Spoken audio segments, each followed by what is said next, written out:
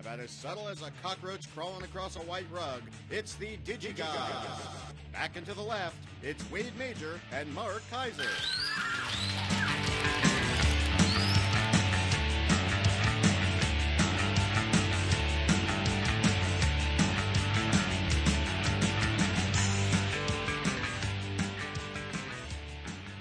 Oh, another fine listener-supplied intro. Corey, which one of our fine long-time listeners sent that? That was sent in by Lorenzo Rafa. The end. Beautiful. Thank you, Lorenzo. And thank you, Corey. Mark, I have been without Colcoa and without Film Week and without 10 visitors cluttering our house from spring break. I've had a little bit of time, so got a lot of documentaries to burn through this week. How you doing? Huh? How you doing? I'm blowing my nose. Good man. Thanks for sharing.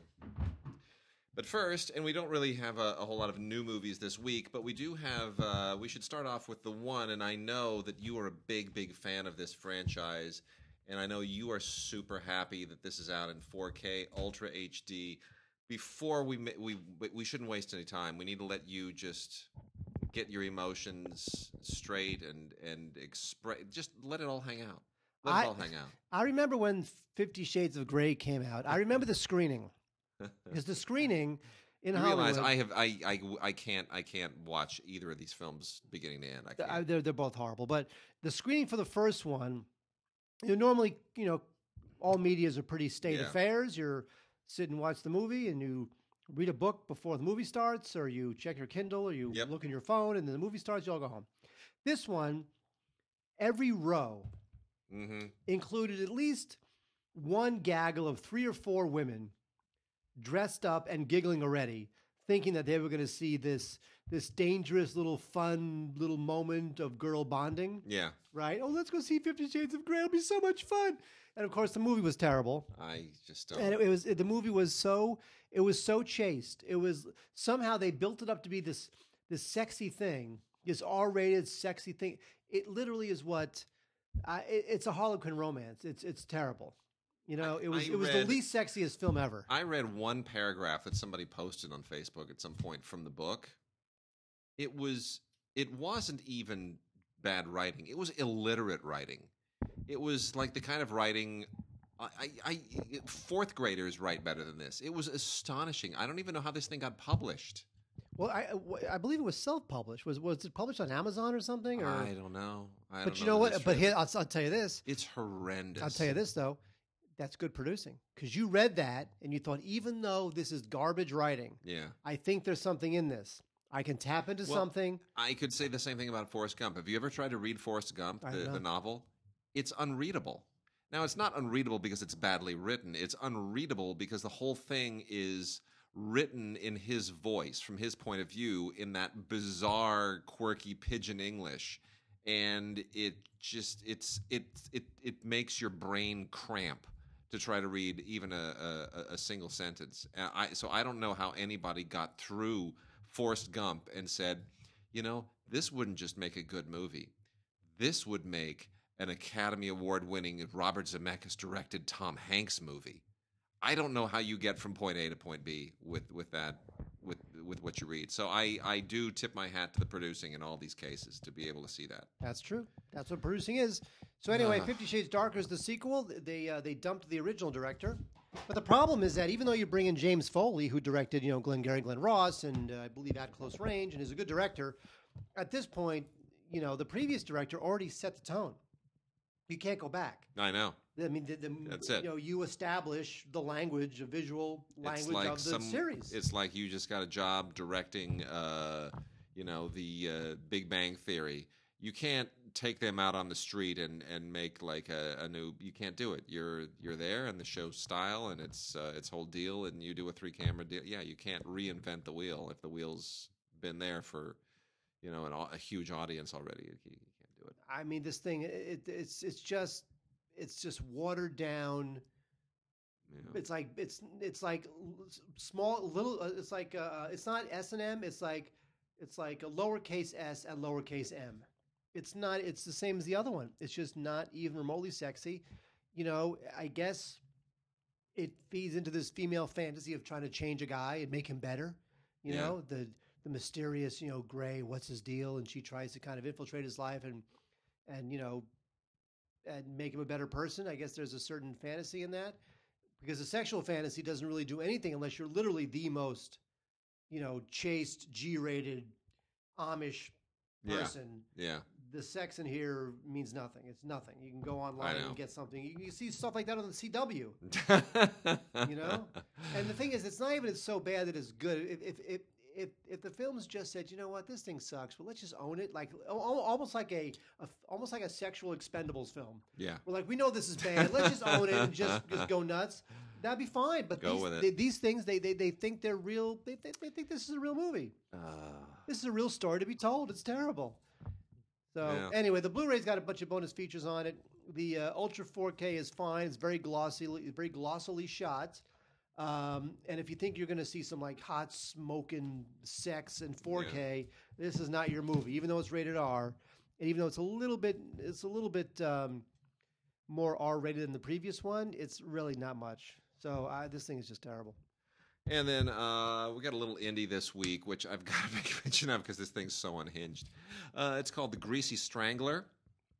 How's that for a title, The Greasy Strangler? I like it. This is one of those offbeat, weird, little, quirky, low-budget L.A. movies where some people had a camera and they may have had a permit, but they probably didn't, and they had some time to roam around L.A. and wax weird. And that's what this is. This is a guy and his son who do this walking tour of disco in Los Angeles, and they wind up fighting over a woman who takes their tour, and meanwhile there's this creepy kind of monster maniac serial killery thing called the Greasy Strangler roaming around. It's just weird. It's shot in LA in a very strange way, and there are millions of these movies out there, but this is one that is just so completely unhinged. They don't even pull their punches. They just say, this is never going to find an audience, so why even bother? And as a result, it may find an audience.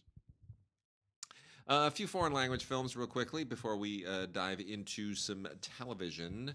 We've got from Icarus Films, The Chef's Wife, which I'm going to recommend just because it has Karen Viard and Emmanuelle Devos, who are just wonderful French actresses, and apparently have never made a film together. I find that hard to believe, but anyway, it's just this is a wonderful, wonderful general French drama where it's not even about the plot. It's about watching these two wonderful actresses and their particular life problems, their certain family problems with their husband, and it's wonderful. It's just really wonderful. It's a wonderful clinic in acting. The nice thing about this too is it's directed by Anne Leni, who used to be an actress and is now a director. So check that out. That's from Distrib Films, and it's called The Chef's Wife. Directed by Anne Leni with Karen Viard and Emmanuelle Devos, and also a sporting performance by Rushdie Zem, who I always enjoy. And then we have a thing here called Elena, which is based on a graphic novel that I've obviously never heard of because there are just too many graphic novels out there. This is not superhero stuff. This is not really comic book stuff. This is kind of a teen horror thing, and it gets into the whole prep school, private school as a prison metaphor. And in this case, it is specifically about this girl named Elena who has been just horribly tormented by the rich girls at this private school, and then it gets kind of a little supernatural and weird, and I won't tell you exactly how it goes on, but anyway, it's chilling and it's well done, and probably I'm trying to think if it's feels a little bit Miike at a certain point. And then from Film Movement, we got an interesting little movie here called Apprentice by Bu Junfeng. This is from Film Movement. This was at in the Certain Regards section at the Cannes Film Festival, I think about a year ago. Cannes is starting very soon. I know. Exciting stuff. Yeah. My girlfriend's going for a week. Because she got a free place to stay. Oh, nice. Free office to use. Terrific. She got hooked up. Anyway, this is about a it takes place in the correctional world of Malaysia, and I think I'm supposed to say Malay, not Malaysian, but anyway, very interesting commentary on this by the director, which is really worth listening to.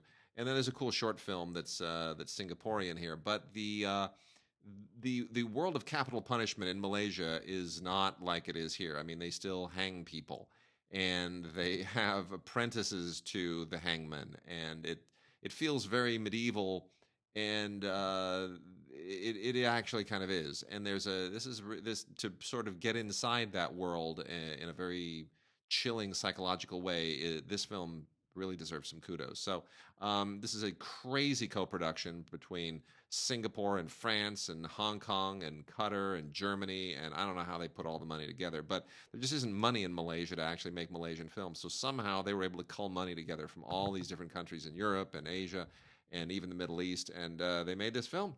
And Bu Jun-feng, good for him, he got it in a certain regard. So it's quite provocative and very disturbing. And then we got a really cool box set from Arrow, and we got some other Arrow stuff again to talk about later. Last week we talked about the Donnie Darko box set. This actually rivals it, believe it or not. What? It's not one film, but it's many films. And this is, if you're not familiar with Kiju Yoshida, as I was not, Yoshida is quite an interesting Japanese director. A contemporary of Nagisa Oshima and a lot of those other kind of late-stage Japanese New Wave directors. And he really has it's a fascinating style, the way he makes his movies. The box set is called Love Plus Anarchism, and includes films like Eros Plus Massacre and Heroic Purgatory, and movies that I had never heard of, never seen before.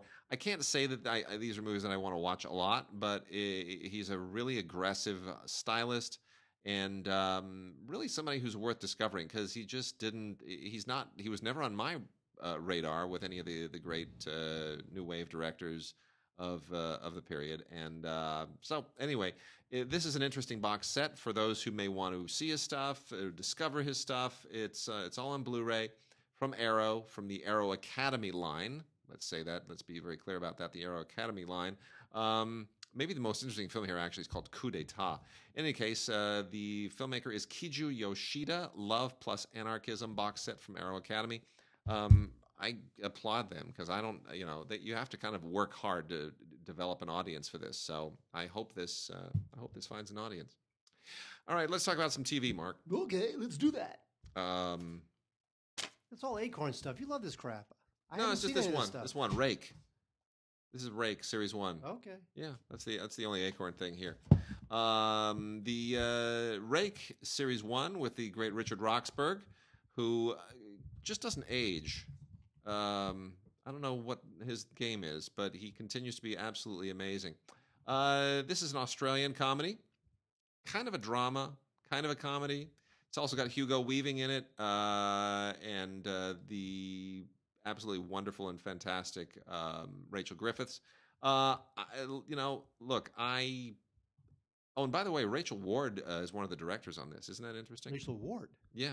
Well, that's Rachel interesting. Ward and Peter Duncan. I mean, it's a good show. Rake Series 1. It's like all those British barrister shows. It's a courtroom thing.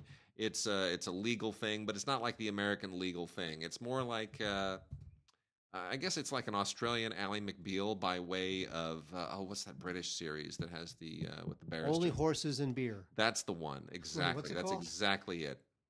I don't know. It's one of those things. It's got some title like that. Anyway, check it out. Sam Neill, a lot of great talent here.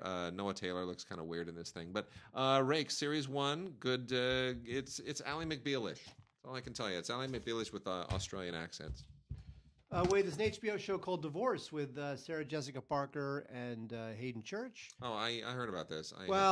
This was supposed to be, easily billed as the flip side to Sex and the City, right? Yeah. So you've got this woman played by Parker who decides suddenly that she wants to end her 10-year marriage to Thomas Hayden Church, but it can be difficult to suddenly decide you want to get divorced and start anew. Yeah. So there's obviously a lot of truth here. There's some laugh out loud stuff, but I think ultimately this not really going to grab the zeitgeist the way that Sex and the City did. Yeah. So this thing is kind of just lies there. Yeah, it's just kind of scuffling along. All right. We got three minor titles here. I'll make mention of real quickly. Shark Week, Shark and Awe Collection. This is a Walmart exclusive, Mark. What? Can't get this anywhere else. If you want Shark Week, Shark and Awe, you got to go to Walmart. I know you're going to be driving all over the city, looking desperately to see where, how, where, who. This is 32 episodes of Shark Week. I have never understood why this is a thing, but I guess because it's awesome. I guess it's sharks. It's weeks. Whatever. That's from Discovery, and then we also have Bob Hope Salutes the Troops. This is 3 DVDs featuring Bob Hope doing USO performances. Some of it better than others. Some of it is not really that interesting. It's more interesting to see who he brings out Pointer Sisters are in this, which is kind of unexpected. Ann Jillian, I'd forgotten Ann Jillian was even a thing. Remember Ann Jillian? Yeah. My goodness. Anyway, watching this is like watching those old Friars Club roasts. It is, exactly. Like they bring up these names from the 70s that you vaguely remember as the tiniest kid. It's a blast from the past. So it's more kitsch than anything else. Bob Hope and USO and a lot of Rosie Greer is in this as well. So that's fun. But 3 DVDs is a lot. You're not going to sit there and watch all 3 DVDs of this thing. You put it on the background during a party. And then as long as we're talking about Shark Week, we have another Walmart exclusive, Mark. Beaches. Oh, no. I know you're thinking, Beaches, the Gary Marshall movie with Bette Midler and Barbara Hershey? No. You wish. No. This is the new television version with Nia Long and Idina Menzel. Did I say Idina Menzel? I'm sorry. I meant Madame Fladimsdim. Yeah, wait, what did he say? I can't remember. It was just the greatest moment in Academy Awards history. And now to sing the Oscar-nominated song from Frozen, in Dimblim Stum Dumbledum. Let me see if I can look that up real quick. Engelbert Humperdinck. It's hysterical. I don't know why. This was a Lifetime production, and it's not very good. And it makes me sad to say that because it's directed by Allison Anders, who is so monumentally talented. The wickedly talented, one and only Adele Dazeem. Wait, do we need to hear that again? What did he say? Wait.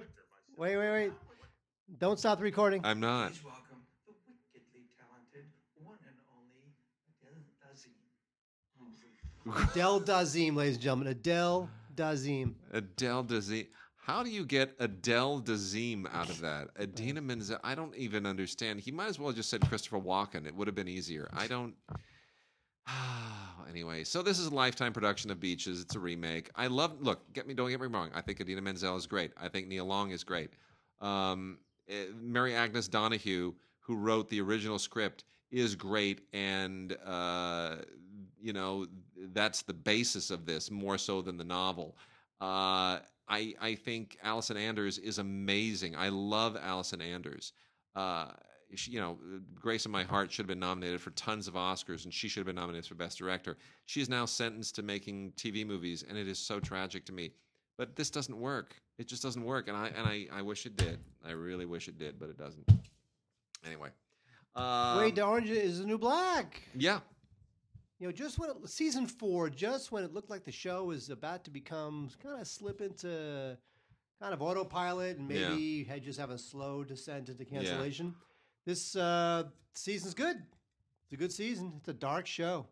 It's a pretty brave show. They do a lot of stuff about racism and economic disparity. There's definitely room for that kind of stuff, along with kind of the crazy, humor.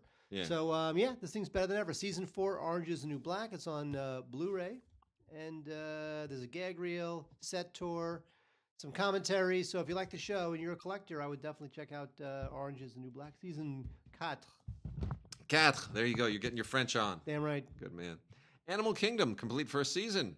This is a TNT series based on the amazing movie, which we all love. We love Animal Kingdom, the movie. And they went and actually somehow looked at that movie and said, even though there's closure in that movie, I mean, I don't know how you sort of look at that movie and think, let's make this into a series. But they did. And I want to say it kind of works. It's on its way to working. I mean, it's no longer set in Australia. It's now set in Southern California. And, it's the same general premise. You got, the 17-year-old kid, his mom dies of an overdose. And so he goes, now he moves in with his evil crime lord grandmother and all the horrible relatives. And it's much more rednecky than it is outbacky. It's so you can tell that they've sort of adapted the structure. I'd rather watch the movie again. Yeah, I would too. But that said, I mean, it'll be interesting to see where they take this. It shows promise. It's got some growing pains. It's kind of trying to sort of figure out where it's going to go. But when you watch it, you can sort of see what they're aiming for. And Ellen Barkin, as the matriarch of this clan, is very, very good. She's a very different take on the character, as you would expect it to be. But I'll give them room to grow. It's a first season. It's a little awkward, but TNT takes chances on things, and let's give them some time. And that's on Blu-ray with Ultraviolet. Wade, we have on DVD the 4400, the complete series. This is that show that kind of muddled along for 4 seasons. It's about this comet that comes to Earth, and when it arrives, 4,400 people go missing, and then they come back, and some have been missing for years, and some have been missing for months. And who are these people, and why can't they remember where they were? Why can't they remember where they went? And so, so that's what it's about. So there's literally 4,400 stories they could have told during the course of this series. But it's got Peter Coyote in it, and we always like to see him. He, of course, from E.T. And this thing was pretty good. It kind of, it's like the other show, it kind of scuffled along a little bit. But 42 episodes on 10 discs. You've got to be a real 4,400 head to check this out. But there's audio commentaries on some of the episodes, deleted scenes. So if you're a fan of the show, you got to get it. The 4,400 to me, it's not worth. I mean, if you watch a handful of these episodes, you'll get it. It doesn't have that Damon Lindelof, J.J. Abrams thing where it's constantly just intriguing you big time and like a primetime Twilight Zone soap opera. It's not quite that polished, but 4 seasons is not a bad run nowadays. All right, Mark, I'm going to burn through a whole lot of PBS right now. I had PBS just sitting on the TV. Great, I'll check the news. Yeah. So here we go. This is what we got from PBS. It's a big chunk of wonderful. On Blu-ray, the only Blu-ray of PBS is Yosemite, which is an installment of nature that just demands to be on Blu-ray. It's pronounced gorgeous. Yosemite. I'm sure it is. This is gorgeous. If you've never been to Yosemite, you will feel as if you have just from watching this. It's beautiful. It's absolutely beautiful. Great. You don't even put the sound down. This doesn't even have to have the sound on. Yosemite is so gorgeous. I am ashamed to admit, even though it's relatively close, I've never been there. And but I've seen all of the Ansel Adams photographs, so this definitely complements all that. It is gorgeous, just wonderful. It's an hour long. It should be twice as long. It could be 3 times as long. You'd still have a great time. And if you turn up the sound, it's beautiful. 5.1. It's great. Yosemite, one of the great treasures of America. And then on Blu-ray, we've got 4 PBS documentaries that deal with issues of current political import. We have the first 2 are both front lines, and one is Divided States of America, which talks about kind of goes back into the Obama administration and comes up into the early stages of the Trump administration and talks about just how divided the country is and why, and the media and populism, and it's a typically awesome front line. And then the other front line, which complements it, is Trump's road to the White House. I know you love that picture. There he is wearing his Make a Great hat and with the gesture and the whole thing. By the way, the idea of doing a rally to compete with the Correspondents' Dinner, kind of an interesting thing. But he's all about misdirect. I know. That's the it. thing. That's what it is. I know. It's just every week is I've sort of stopped paying attention because it's just all too like I know people who love Trump and I know people who hate Trump, and I want to continue to have dinner with all my friends, so I just don't even broach the subject anymore. But this is really interesting. Trump's road to the White House. It is extremely. These are the people who do the choice documentaries that they do every 4 years, and this is really, really incredibly insightful, and it gets into a lot of kind of gets into the weeds in ways that no other media outlets have, and that's what Frontline does so well. So I do recommend that. I also recommend The Talk: Race in America. This is a standalone doc from WNET 13, who does all kinds of great work for PBS. And, this has been a subject in America for a half a century now, if not longer, ever since the Civil Rights era, and certainly substantially before that. And it is really, really interesting. And they put a lot of voices in this, and it doesn't come to any conclusions, but it certainly contributes to the conversation, as does John Lewis Get in the Way, which is a profile of the great civil rights legend John Lewis, who is still in Congress and who was one of the seminal figures in the civil rights movement and who has become somewhat controversial since. Some people accuse him of becoming more of a mainstream establishment politician than a conscientious activist. Some people say his time has come and gone. So others say he's still holding up his legacy. All of that is covered here, and there are interviews here that I have never seen before, that go back decades. So it's really, really interesting. And then the rest of the PBS stuff. We've got The Great British Baking Show. You ever seen that, Mark? I have not, but I'm intrigued. 3 seasons. 3 seasons. 3 seasons. Do you want these? Because you can make these, and I want you to make them for me. Well, not all of them. Oh my gosh! The macarons here. Those are very delicate. There are great desserts and all kinds of fun things there. You know what? Maybe if they have a book, maybe I'll just get the book. Let me see this. I'm going to check right now. Maybe there's a what's it called? Great British Baking Show. The British have the best cooking shows. They really do. The best. Just simply the best. I am not a baker. I can cook. As they say, cooking is art and baking is chemistry. And I was never good at chemistry. You have to get everything just right. It can't just be a dash and a pinch. It has to be precise. Yes, it does. It's like super precise. Everything has to be absolutely spot on. And the minutes, you can't just say, well, put it into, set it to around 400, 425, leave it in for, 10 or 12 minutes until the thing browns. No, you can't do that. Because, it's gotta be spot on. Because cooking is all about hiding your mistakes. Yes. Like you cook, you're like, this is not salt, throw some salt in. And then, this is delicious. Of course, you saved it to the last minute by throwing some salt in. Can't do that with baking. No. Baking's unforgiving. That's true. If you make the slightest mistake, it screws up. So anyway, that's why I loved watching these. It's a lot of fun, but it's so intimidating. So intimidating. I mean, especially like tarts. I never realized how difficult tarts are to make. What about the crust or just no? Just the whole thing because like tarts are really, it's like with a cake you're like, oh well, you can't mess it or it'll fall. Everyone's always afraid that the cake will fall, that it has to rise. And tarts, oh well, a tart, no tart. You have to if it cooks just wrong, things have to marry. Right, they have to marry. That's the cooking. Well, you know what? That's word. why, what is it called? Schmutzy, ice cream, eggs. No, it's you know what? I think I'm getting Cleveland. I think I'm getting sick. I think I'm getting Alzheimer's. I can't remember I can't remember things anymore. I know. I can't either. I really can't. I can't either. It's a custardy thing. I am so sorry, Fred. It's like See that? See what I did? See what I did there? It's a custardy thing. Yeah. What is it? Creme brulee. Creme brulee. Okay. Now with creme brulee, if the creme brulee is not going to come together, yeah, I could literally keep the creme brulee in the oven for 17 hours and it will not come together. It will not congeal. Okay. And it's annoying, and I don't know how to stop it. So yes, sometimes when you bake, if you mess it up, you cannot fix it. It's too bad. All right, so we got some Nova here too. 3 interesting Novas. in particular Super Tunnel, which is the Crossrail. It's about building the Crossrail, which is this enormous tunnel project that's going underneath London, and it's just it's ridiculously expensive, and it's an insane piece of engineering.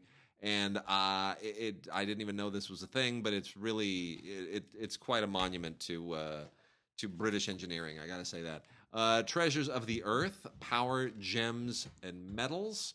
This gets into what it obviously is all about, which is what's underneath the earth, what's in the mountains, what are the things that we go and dig up and mine for and drill for that sustain civilization. Super interesting. There's also Search for the Super Battery. I really wish they would get on with it. Nothing bugs me more than battery power technology. It's just so deficient and backwards. And this is talking about what's necessary for us to get to that breakthrough in battery technology. We were still basically working with 100-year-old battery technology, and there's going to be a breakthrough where you can get to a battery that doesn't lose power. No, planned obsolescence will never happen. But you want a battery that doesn't lose power over time. You know what I'm saying? Where like most batteries today, you charge if it's rechargeable. Even in a car, like with your Tesla, you'll get 300 miles on a charge, and then over time you'll eventually get to 250 miles on a charge, and by the time you're down to about 50 miles on a charge, you're really cursing, and now you have to spend $12,000 on a new battery. Might as well buy a new car. Never happen. And so this is we want to get to the super battery, new technology that doesn't get deficient over time, will endlessly recharge, and will hold a charge for a very very long period of time. You know what? They can make that tomorrow. You think? Of course. They need to. I need those batteries. Duracell, get on that. Let's hang on a second. I'm gonna jump ahead here just for a moment. Let me hold on. There are two more novas I'm going to add to this. School of the Future, which is about obviously education, how you adapt education for our changing world. Not a great nova, but an interesting one if you have kids, and I do, and my daughter's going to start kindergarten next year, and I'm terrified about that. And then this is kind of weird and lame, but somehow cute. The Origami Revolution. I don't quite buy the premise of this thing, but if you like folding paper, this basically tells you that you are key to changing the world. That origami is part of our new information revolution, and that origami is plays a part. I don't really buy it. The whole idea that there's this algorithm. It's a very peculiar premise, but I don't quite buy it. Anyway. Secrets of the Dead is another great series. Nero's Sunken City, Van Gogh's Ear, and Leonardo, the Man Who Saved Science, which is all about Leonardo da Vinci. All of them are really, really great.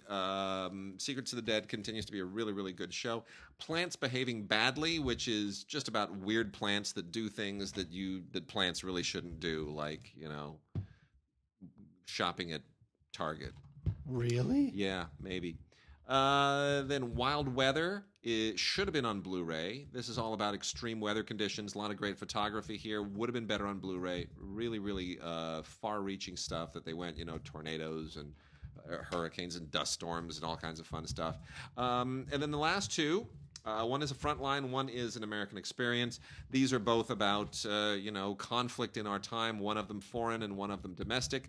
Ruby Ridge is an American Experience documentary that is all about that 1992 catastrophe in August when the showdown at Ruby Ridge happened, and that changed a lot in American society. It changed a lot of laws. It changed the way that people deal with barricaded fugitives and the like.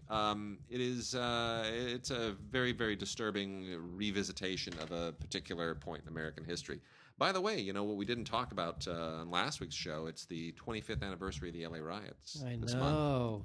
There was a great documentary on... There are two. I talked about one of them on Film Week a week ago, which is LA 92, and then there's the John Ridley doc, which is also out around the same time, Let It Fall. And John Ridley's is mostly interviews and archival footage, and LA 92 is all archival footage, and it's just gripping and riveting and really disturbing. Well, that one sounds like it's like the O.J. Simpson doc. It is. It's very much. It's kind of a partner film because it connects it to the Watts riots, which were from 1965, right? So it's a generation separating these almost identical incidents, and it's very upsetting. It really is. You wonder, have we still learned nothing?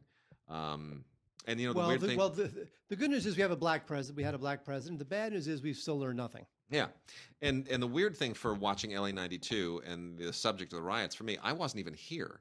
I was in Paris when the riots broke out. I was on my way to Cannes for the first time, and I'd been cavorting around Paris. I was staying with a friend in Paris for a few days. Very sweet old lady, that old friend of the family's, and I got back to her place, and she said, "Oh, things are happening." And I was like, "Okay, what? Like, what? There's like it rained." What's happening in LA? And we turned the TV on, and I was like, oh, whoa. And then I remembered, the trial. Yeah. And I was like, you got to be kidding me. Oh, no. And then I found out. I called my mother, who was very calm, and she just said, oh, yeah, it's fine. We're okay. I'm watching some smoke. You guys are up on a hill in Malibu. Well, but she's watching she says, I'm looking in the distance. I see some smoke plumes. I'm like, okay, that doesn't make me feel better. But she lived through World War II. This is all. Oh yeah, I hear the Russian guns. I think I see some artillery. None of it phases her. None of it phased her. Right. She was unimpeachable, unflappable. That's the word, unflappable. Was she the unsinkable Molly Brown? She was. Not Molly Brown, but she was just generally unsinkable. Why have you not given me the Cookies of Life recipe yet? The Cookies of Life recipe needs to be mine. Yes. I will dig that up today. You have promised me that. I know. I got to dig up the recipe. Wade's mother made the best. Wade's mother made the. I remember. So Wade's mother made the best cookies. I used to call them Cookies of Life. And whenever I would come over to Wade's place, Wade's mother would take out. She loved it. She would take out a little jar of these cookies and slam them down in front of my face and say, "Here." Yeah. And she knew that by the end, I would eat 5, 6, 7, 8 of them. I don't care. Yeah. They're great. She loved it. I want the Cookies of Life to live on through me, but you will not allow it. Yeah, well, I have to find it. I've got so much stuff packed up in the garage. I still haven't gotten through it all. Anyway, Frontline documentary, Battle for Iraq, which also includes a little bit on hunting ISIS, which is a secondary subsidiary piece to this, but it's like half the running time. Obviously, this gets into all of the stuff that is still front and center, and none of it has changed, although things are changing, I guess, incrementally, but it has not changed to any substantial degree. It continues to be very, very much in our news. ISIS, Iraq, Afghanistan, all of that stuff. And this gets into the weeds and tries to sort of unravel why and who and what. It's fairly all encompassing, probably a little too short, but still very, very moving. Battle for Iraq from Frontline. All right, that's it for these. Mark, we can talk about some other docs, or we can go into anime, because I know there's one anime that you want to talk about. Am I supposed to be, oh my God, Wade, thank you so much. Well, no, I'm not going to do it. Okay. Although I did very much love The Red Turtle. I thought you went crazy for this. Weren't you nuts for this? Okay. So, did you not like it? I like it very much, but I think the other one, the one we gave the award to, is a better film. Which one? One My Note Life thing. What was it called? I can't remember. It wasn't the zucchini thing. No, it wasn't the zucchini. It's the other anime. It's the other anime. It was Your Name? Your Name. Thank you. Yeah, Your Name. I don't know why I can't remember that title. Because I'm going totally senile. Because you're like me. We're goddamn. Your name is a better film. I think. But this is still a really great film. You know what? I think this thing is just exquisite. It's there's no dialogue. All you've got is the sound of water and wind and birds and a score, and that is it. And it's about you get these very simple, beautifully rendered images of a young castaway living out his entire life on a desert island. And it's just crazy. It's just really, really affecting. And the only other character in the film, basically, is this red turtle. And it's just lavish, and the imagery is stunning. And there's all sorts of interpretations you could possibly make from this thing. So I just thought it was really just an interesting, fascinating, provocative sort of vessel for whatever you want the film to mean. So I loved it. The Red Turtle. It was nominated for an Oscar, Best Animated Film. Very deservedly, too. Very deservedly, too. And we considered it very strongly, as Wade just said, for the LAFCA Award, but we gave it to Your Name, which is also very good. And, they sent us a big old press kit announcing the theatrical release of Your Name with the dubbed version. I mean, it's really glossy. Like Funimation really, really went to town. And right across the top of that big old fancy press kit, LA Film Critics. Yay! They made a big fuss out of it. Yeah, there's a lot of really interesting anime that's finally kind of mainstreaming, and the Red Turtle is really just it's so all that studio, it's Ghibli or Ghibli. I always say Ghibli because Ghibli sounds like giblets. I think it is Ghibli. It's we always get corrected by Charles Solomon. No, by our Japanese listeners. Oh. We've got a few, and they're always correcting. They're always sending. See, I emails. can't say Ghibli because it sounds like giblets, and giblets is a silly word. I think you're supposed to say Ghibli. It sounds. I know, like it's hard. It doesn't spill off the tongue. But in any case, Red Turtle, terrific movie, great movie. All right, a few other anime things to plow through here. Ocean Waves is a Tomomi Mochizuki film. This is also Studio Ghibli. And it is really quite delightful. Like if John Hughes had made anime, this is probably what he would have done. Something like this. It's a very simple drama about a couple of guys going back to school, and then there's a transfer student from Tokyo who changes their lives, and it's just where these relationships go. And it's well written and beautifully animated and very sensitively made, and it's great. And it has a short film about there's a really cute short film here about what it's like at Studio Ghibli, which is terrific. So that's great. Ocean Waves, very sweet film, really nice. And then much more kind of traditional anime. We got a Mobile Suit Gundam here. We got a bunch of Gundam. We've got all this stuff out. So let me try to. Okay, so here we go. So we've got Mobile Suit Gundam. This is the 8th MS Team OVA series. Now, for those who've sometimes asked us, OVA means there are episodes here that were never televised. They're only available on Blu-ray and DVD. So this is 12 episodes of Mobile Suit Gundam, the 08th MS Team OVA series, and it also includes the movie Miller's Report. This is some of the more entertaining Gundam stuff. I don't try to make sense of it anymore. I just watch the big robot suits just go haywire and blow things up, and people fight and hair flails, and it's terrific. Then we also have Turn a Gundam. We got a couple of these actually. Set 1 and 2 of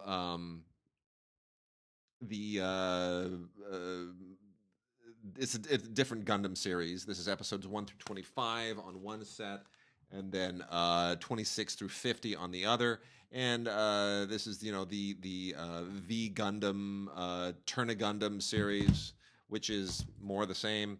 And then Mobile Suit Gundam F91, which is what I want to kind of wrap up with here on the Gundam stuff, which is very different animation from the rest of the stuff. It's very interesting. It's very aggressive. It's more stylized, and it makes it more interesting. Makes it all fresh. And this even has an English commentary track on it. So that is super, super cool. Mobile Suit Gundam F91, some of the most interesting anime artwork that I've seen in a long time. Especially on something like an established concept in an established universe. Now, the mobile suit, is it a bespoke suit that is tailored to you specifically? Do you wear a tie or a cravat or a bow tie with this suit? Can I wear it to weddings and bar mitzvahs? Ascot. You have to wear it with an ascot. Interesting. Yes, exactly. And then let's see. Here we go. Got another Pokemon. We got Pokemon Volcanion Mechanical Marvel. Volcanion, this is Pokemon the movie, Volcanion and the Mechanical Marvel. I did not watch a single solitary second of this, so I'm just going to make mention of it because I can't watch Pokemon anymore. Really, it grates on me. But this is out there for all those Pokemon fans. And then from the same people, Viz, I did watch Sailor Moon R, the movie, because I like Sailor Moon, because I love all these pixie girls with the long hair and the long legs and the short skirts, and they're all cute, and they have, they're like not quite, they're otherworldly, and they're adorable, and they have big eyes, and I just like the animation because I'm a sick human being. So Sailor Moon and the Sailor Guardians, are once again saving Earth, and it's a lot of fun. Everything Sailor Moon is kind of it's fetishistic-y, but it's enjoyable in a very chaste way, and I like that it splits that difference. And then let me see, I'm going to do last two animes here. Undefeated Bahamut Chronicle. This is a complete collection, 12 episodes on 2 discs from Sentai. This is more cyberpunk stuff. The Prince versus Princess showdown in this kind of is part of settling up the Arcadia Empire. And then lastly, Gatchaman 2. Gatchaman, complete collection from Sentai. Classic anime that was adapted here at a certain point. I think it was Battle for the Planets is what Gatchaman was turned into here. This is 52 episodes in the original Gatchaman 2 series. And most of this has never been seen here, and it's really great, Japanese anime superhero stuff. It's like sci-fi superhero. It's great. It's really a lot of fun, and this is from the 80s, I believe. This was originally put together. So in any case, Gatchaman 2, good animation, good storytelling, a lot of fun. All right, Mark. Next, let's go back to some of these docs. Terrific doc about Toshiro Mifune. Yeah, come on, he's the best. This is Mifune: The Last Samurai, narrated by Keanu Reeves, who is probably the person I would least want to narrate a documentary, but somehow they made his voice sound. Yeah. Whoa, Toshiro is awesome.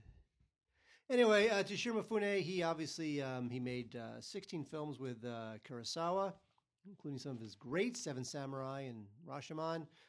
And he is great. He was there during like the golden age of Japanese cinema. It was all about Toshiro Mifune, and I just love this guy. He is so cool and so handsome, and he's just like the ultimate samurai character. And this is a great documentary. It was done by a guy who won an Oscar named Stephen Okazaki. And so, And by the way, not all of the collaborations with Kurosawa were samurai films. He did. Oh yeah, no, he did. Not at all. High and Low is one of my favorite Kurosawa films. That's an urban some of his story best based acting. on an American crime novel, actually. High and Low. So good stuff. So if you don't know Toshiro Mifune, or even if you do, I would definitely check out The Last Samurai. A couple of the most acclaimed docs from last year. I Am Not Your Negro was Oscar nominated. I thought should have probably won, but did not win. Can I say something? Yeah. Did you not like this? Obviously, I'm sympathetic to its message, but Yeah. it felt muddled to me. It felt like it wasn't quite making its point clearly to me. For those who don't know, James Baldwin, extremely legendary and famous civil rights leader and a great thinker. More than anything, was friends with Malcolm X and with Martin Luther King, sort of bridged the philosophical divide, and the televised interviews with James Baldwin are really extraordinary. I mean, his discussions of race and the problems of race at the time, they go to a place that others would not and could not, and extremely fascinating philosophical dissection of a lot of these problems, and a wonderful thinker. His language is what narrates the film. Samuel Jackson reading a lot of his words, but then also his own words in his own recordings at other parts of the film. It's more of a sort of a biographical essay. Now, what it doesn't do is it doesn't get into the fact that James Baldwin was also gay, which is a huge part of who he was. That bothered me a little bit. It bothered me initially, but I kind of grew to accept it because I thought, well, if you're going to make him, it's essentially the focus here is civil rights. And if you get into the issue of his sexuality, then you're opening up a whole new documentary. You sort of can't cross those two things together. And if you make mention of it, then you're begging a whole lot of questions that this doc doesn't have the time or the latitude to get into. So, I mean, it's almost a no-win scenario. So but what it does do, I think it does extremely well. And, directed by Raoul Peck, who does a great job, written by James Baldwin. I think it's a terrific film. I really do. It's real worth watching in any case. Oh, yes. Yeah. If people who are not familiar with James Baldwin will definitely Seminal figure. get a very strong sense of who he was, what he believed in based on this film. And then also one of the most acclaimed docs of last year is director Otto Bell's The Eagle Huntress, which is probably my overall favorite doc of the year. Eagle Huntress is amazing. The photography alone is amazing. They go to the Mongolian part of Kazakhstan, because Mongolia, the Mongolian people don't just live in Mongolia. There's a part of China that's Mongolian, and the Mongolian people ethnically and tribally sort of span a lot of different countries other than Mongolia. So this is in Mongolian Kazakhstan. And there's an ancient tradition there where you use eagles to hunt. You go and if you're an eagle hunter, you capture an eagle when you're very young, and your father or your grandfather or your forebears who've for hundreds of years have mastered this. You capture a wild eagle, and then you train that eagle, and that eagle becomes loyal to you. And then when the winter comes around, you go out in the snow and you hunt rodents and foxes and whatever else with that eagle, and that eagle will catch your prey, and you use the fur and the meat. I mean, for hundreds of years, this is how these people have lived, and it's how they still live. But it's always men. This is about a girl who decides, I want to be an eagle huntress. And her dad is supportive, and her family is supportive, and her grandfather is supportive, but all the old elders, not so supportive. Women aren't supposed to hunt with eagles.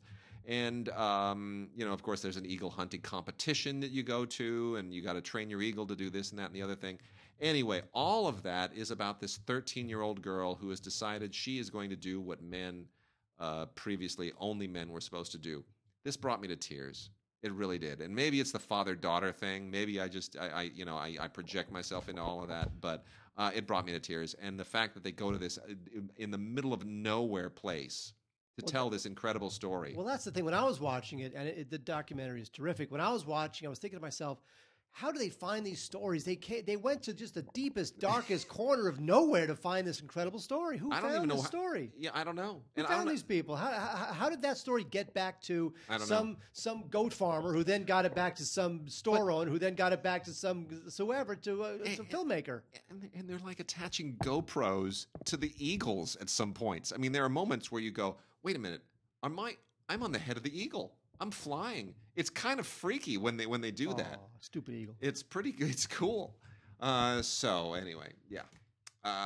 It's a great film, Eagle Huntress. I just love that movie. Gary Newman, Android in La La Land. In my car. I loved that song when I was a kid. That was the best one. Cars. Yeah. Gary Newman, Android in La La Land. I wonder whether this was called something different until La La Land came out, and then they changed the name. Great question. Well, anyway, this is a great documentary from First Run Features that looks at Gary Newman looking back on his life and certain handicaps and issues that he had to get past. I will not reveal them specifically. His family. It's really you're taking a really crucial artist who is largely forgotten in this day and age. Well, but he's pretty much a one-hit wonder is the problem. But he's an influence, and they talk about that here, how despite that one-hit wonder, he has become a huge influence, and his legacy is really represented more in those who cite him as an influence and who have carried his torch. But you realize what an amazing guy and what an amazing life. It's a good doc. Gary Newman, Android in La La Land. I love that title. And then another amazing story, An American Conscience, the Reinhold Niebuhr story. Are you familiar with Reinhold Niebuhr, Mark? Oh, yeah, he was Mr. and Mrs. Niebuhr's kid. Yeah, right. I had a feeling you were going to say that. So Reinhold Niebuhr is the guy who wrote the Serenity Prayer. Okay. Oh, bless me to accept the things that I can't change and all that. Yeah. The things I can't, whatever. Yeah, that thing, which I love, which is probably quoted more than anybody else ever. And this gets into the man behind the quote, and it's very, very touching and very, very moving, and a lot of amazing interviews. And they get academics and prominent political figures and people that it'll blow your mind. Like a lot of these docs, this is a little too short. I think it's 60 minutes. It could probably go for another 15. You know, you could get into more stuff, but it's really interesting to find out who this guy was and how he kind of rose to prominence. It's a good movie. His prayer is huge in Alcoholics Anonymous. Yeah, it is. In AA, that's what they say. Yeah, for sure. And here, last two. You know what? Hold on. We got Let's do just a few more docs here. Here I'll do these two. Air Warriors season 1 this is a Smithsonian Channel show that I really just enjoy because I like planes and I know a lot of pilots and helicopters and planes and anything aerial and great aerial footage and seeing military guys jump into these things and just go for broke. I've seen the right stuff too many times. What can I say? I was listening to the music on the way over here, by the way. And this is the entire first season. It's about 2.5 hours worth of material, and it's nicely put together. It's a fun show, and it's one of the better things on the Smithsonian Channel. And Mark, do you have a great affection for Banksy? No, I do not. Okay. But I like this documentary, Saving Banksy. And what's interesting about the documentary is not that it is about Banksy, which is great, but it presents this interesting moral quandary. It's about this guy who's trying to save one of the paintings, one of the paintings from the street artist, from being destroyed and even being sold at auction. And it kind of gets into this very interesting discussion about, if you owned a painting, that was worth a lot of money, but the artist doesn't want it to be sold. The artist thinks it should be seen by the masses, or the artist thinks it should be on a brick wall for everybody to look at. The artist doesn't think it should be on somebody's wall for nobody to ever see. Yeah. What if the artist doesn't want his painting sold True. And you own it? Should you give it up? Should you continue to own it? Should you not care what the artist thinks? So there's a lot of provocative, fascinating little questions being asked in this movie. I liked it almost as much as Exit Through the Gift Shop, which I liked very much. So I would definitely recommend, whether you like Banksy or not, it still asks some very interesting questions about the nature of art and ownership of art, Saving Banksy. And just about any documentary I see these days about the Arab-Israeli conflict is so depressing to me because it looks to be increasingly impossible to resolve. But they are all illuminating in some way, and I guess there's something medicinal in that. The Ruins of Lifta, from First Run Features as well, is another one of these. Lifta is the last village, the last remaining Arab village, and it's all in ruins. It's not an active village, but it is the last remnants of an Arab village from the 1948 Arab-Israeli War that has not been just demolished and replaced with something else. So it has certain significance culturally and archaeologically and sociologically for the Palestinian people. But there are Israeli developers who want to take this thing and turn it into, a development. I mean, we need housing, we need people, we want to make this a beautiful place. And that proposal creates a little mini conflict. And there are Israelis who are on the Palestinian side of this and saying, this should not happen. This is an offense, and these are our brothers and sisters. And this just dives headfirst into it. It's 77 minutes long, and it is intense from beginning to end. And it is, you realize how what would otherwise be just a sort of simple local development dispute really has broad and far-reaching geopolitical consequences. And it's a tough film to watch, but it's an important film to watch. The Ruins of Lifta. I have something with broad geopolitical. Yeah, there you go. Thank you for going in my pants. All right, a few more films to cover before we wrap this out. In the archival realm, Mark, I want to know seriously, how do you feel about Serial Mom? Because Scream Factory, the division of Shout Factory, has now released a collector's edition of John Waters' Serial Mom, with Kathleen Turner as the serial killing happy housewife. And this film really divides people, as most John Waters movies do. How do you feel about it? John Waters has a new book out. And I think that might be part of the reason why this is coming out now, because there's some attention being paid to him.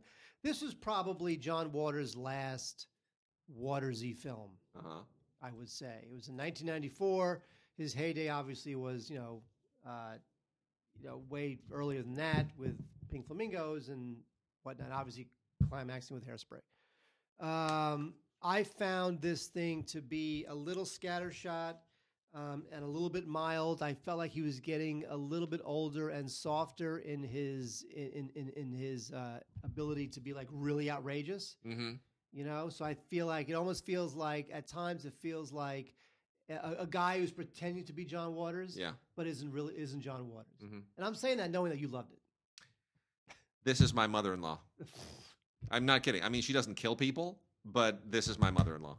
And if she were to hear that. if she were here, she would laugh, and then she would probably start trying to actually fulfill that. When the beginning of this film, when she's being all 50s housewifey, and then the birds are singing, and she looks out and she goes, "Hooey, hooey." It's my mother-in-law. Just want to say, and I love her dearly, but she is serial mom, and that's not me saying that. Those are her kids. You're out of your mind. That's her family that says she's serial mom. Yes, indeed. From Olive, we got a bunch of stuff from Olive. Really, really interesting stuff from Olive this week. Ophelia from 1962. If you've never, now this is a really interesting merging of talents. Claude Chabrol directed this. This might be the first Claude Chabrol film on Blu-ray that I didn't do a commentary for. I feel like I've done like 20 Claude Chabrol commentaries over the years. This is Claude Chabrol working with material inspired by Shakespeare. And so you get one of those really interesting crossovers like you do oftentimes with Kurosawa, but in a much different way. It's still very, very Chabrolian. And it's moody, and the psychology of these characters and the way that it sort of imports Shakespearean archetypes into a contemporary situation is super, super interesting and creative. And it is some of Chabrol's most interesting stuff. The photography by Jean Rabier is just staggering. It is staggeringly beautiful and looks so good on Blu-ray. It is one of the most interesting Chabrol thrillers because he's clearly aware of that he's working from probably like Torment, L'Enfer, where he's working with material that was originally part, like the previous screenplay by Wages of Fear. Clouseau, yes. So he's working with a screenplay by Clouseau, so he pays homage to that, and he's very aware of the fact, and he doesn't overly Chabrol it. Same thing here. It's very much him, but it's also very much Shakespearean, and he's clearly aware of his resources and his sources, and he sort of melds himself into it in a very interesting way. It's a great film. It's a really terrific film. Then there's also Claude Chabrol, Jean-Luc Godard, Ugo Gregoretti, and Hiromichi Horikawa collaborating in one of those really cool kind of anthology efforts that were such a big deal in the 1960s in particular. This is probably best described as it is anthological, but it is also a little bit more like Babel, except it deals specifically with the global nature of swindles and cons, and it's a really interesting film. Amazing cast: Gene Seberg, Catherine Deneuve, Ken Mitsuda. Great cinematography by some of the best cinematographers who've ever lived, including Raoul Coutard, Jean Rabier, we just mentioned, and Asakazu Nakai. Really fascinating film, The World's Most Beautiful Swindlers. Long forgotten, but very interesting. And then a bunch of Valerian Borachik releases. Valerian Borachik, the Beast director. He just really out there and a very aggressive director whose work is not quite that well known. Kind of exploitation-y, kind of artsy. Sits in a really strange place in the 1960s. It's just nobody like him. And we get Goto, Isle of Love, which might be his actual best film, the most interesting film artistically that he ever made. Shot in black and white and really very haunting and creepy. And not very, it dates well. It ages very, very well. We also have Blanche with Ligia Branice.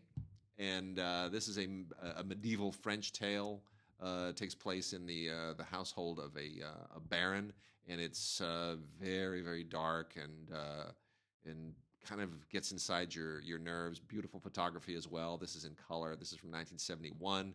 He's moving kind of more into a much more modernistic style. And then there is Theater of Mr. and Mrs. Cabal. I'm sort of less enthused by this. This is he's dabbling in animation, and it's really very dated animation. I don't. It doesn't really work for me. It's kind of it's a bit of a more an experiment. It's very avant-garde animation.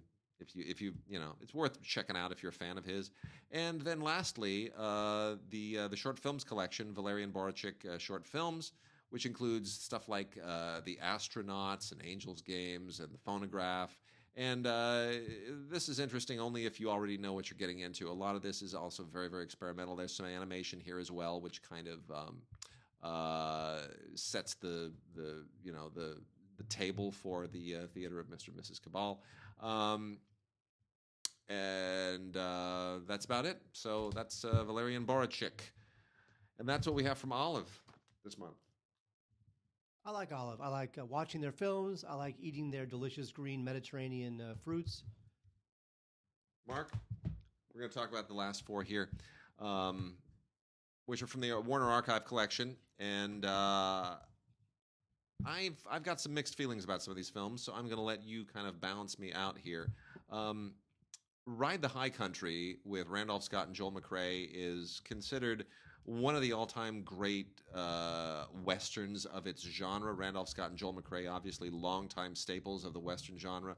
Sam Peckinpah directed this, and I don't think that this is the best Peckinpah film. I think it's Peckinpah sort of trying to step into somebody else's shoes and trying to make somebody else's kind of western. It doesn't feel like a Peckinpah western so much to me. Do you have any great opinion about Ride the High Country? I like Ride the High Country. It is definitely not Peckinpah's best film. I mean, if you were to think of something like what's the quintessential Peckinpah film, you would not think it's Ride the High Country. No, it's a Wild Bunch. Wild Bunch is a quintessential Peckinpah. Yeah. That's it. And this doesn't. And maybe that's just because I'm holding him to too high of a standard. I mean, this can't be. This is 1962. He's making this sort of in the moment of when westerns are a very particular thing, but it doesn't. It still feels like he's copying to somebody else's style, and a lot of people love this movie. It's a beautiful Blu-ray, but I just don't really respond to it so much, and it's not even my favorite Randolph Scott film. In any case, it has some interesting special features. A featurette called A Justified Life, Sam Peckinpah and the High Country, which is good, and then there's a commentary with Peckinpah biographers Nick Redman, Paul Sedur, Garner Simmons, and David Weddle. Nick Redman, of course, we should also point out, is one of the Twilight Time principals. Really, really smart guy. And then Spencer's Mountain, Henry Fonda, Maureen O'Hara, Delmer Daves movie. I'm not a big fan of Delmer Daves either. This is beautiful to look at. The only thing that I think really makes this interesting is wonderful music by Max Steiner, and it has kind of a kinship with the Waltons because it's based on the memoirs of Earl Hamner as well. So, if you accept that this sort of has a lineage that goes to the Waltons as a TV series, then I guess there's something interesting in it. But otherwise, it just feels like a kind of a routine Delmer Daves movie to me. I don't know if you've ever seen it. I have not. Okay. Do I have not? And then as long as we're on the subject of Henry Fonda and Glenn Ford in The Rounders, which is okay. They are better than the movie, directed by Burt Kennedy. This is from 1964. It's kind of it's a star vehicle with two guys who really made a go of westerns, and they're just kind of going through the motions here. It's not a particularly great film, but it's fun to watch those two stars. And then you have something there. This is an odd little movie, 36 Hours. It's a little like, imagine like, I don't know, Manchurian Candidate or Seconds or The Twilight Zone. It's got a weird little funky thing going on. It's with James Garner, and he plays it's during World War II, and he has information about the invasion of Normandy. So the Germans capture him, they drug him, and they make him believe that the war has been over for 6 years. and they were asking him about the invasion of Normandy. Because it's going to happen in real life, but they had Oh, that's convinced him interesting. through drugs that the war's been over actually for 6 years. So when they ask him about it, he's deciding, should he do it? Is there something wrong? Am I crazy? Should I give them information? But the war's over, but is it really over? So it's got that weird, like, Seconds, Manchurian Candidate, Twilight Zone thing going on. So it's definitely kind of an interesting little movie. It's with Eva Marie Saint plays a nurse in it, and I would call this sort of like a war film noir. Nice. And, so I think 36 Hours is it's this big, gigantic con game against James Garner in the middle of the war. Awesome. So I thought it was kind of cool. All right. Well, that is it. James Garner, Eva Marie Saint, 36 Hours, Warner Archive Collection. All right, Mark. We'll be, you know what? Next week, we may not be back next week. What? It's Mother's Day next week. Oh, So, mommies. so it is unforeseen what next week will bring. So there may not be a show next week. So just so everybody knows. But if there isn't, we will be back the following week. We will let everybody know on the Facebook page. If you need to get to us, gods@digigods.com.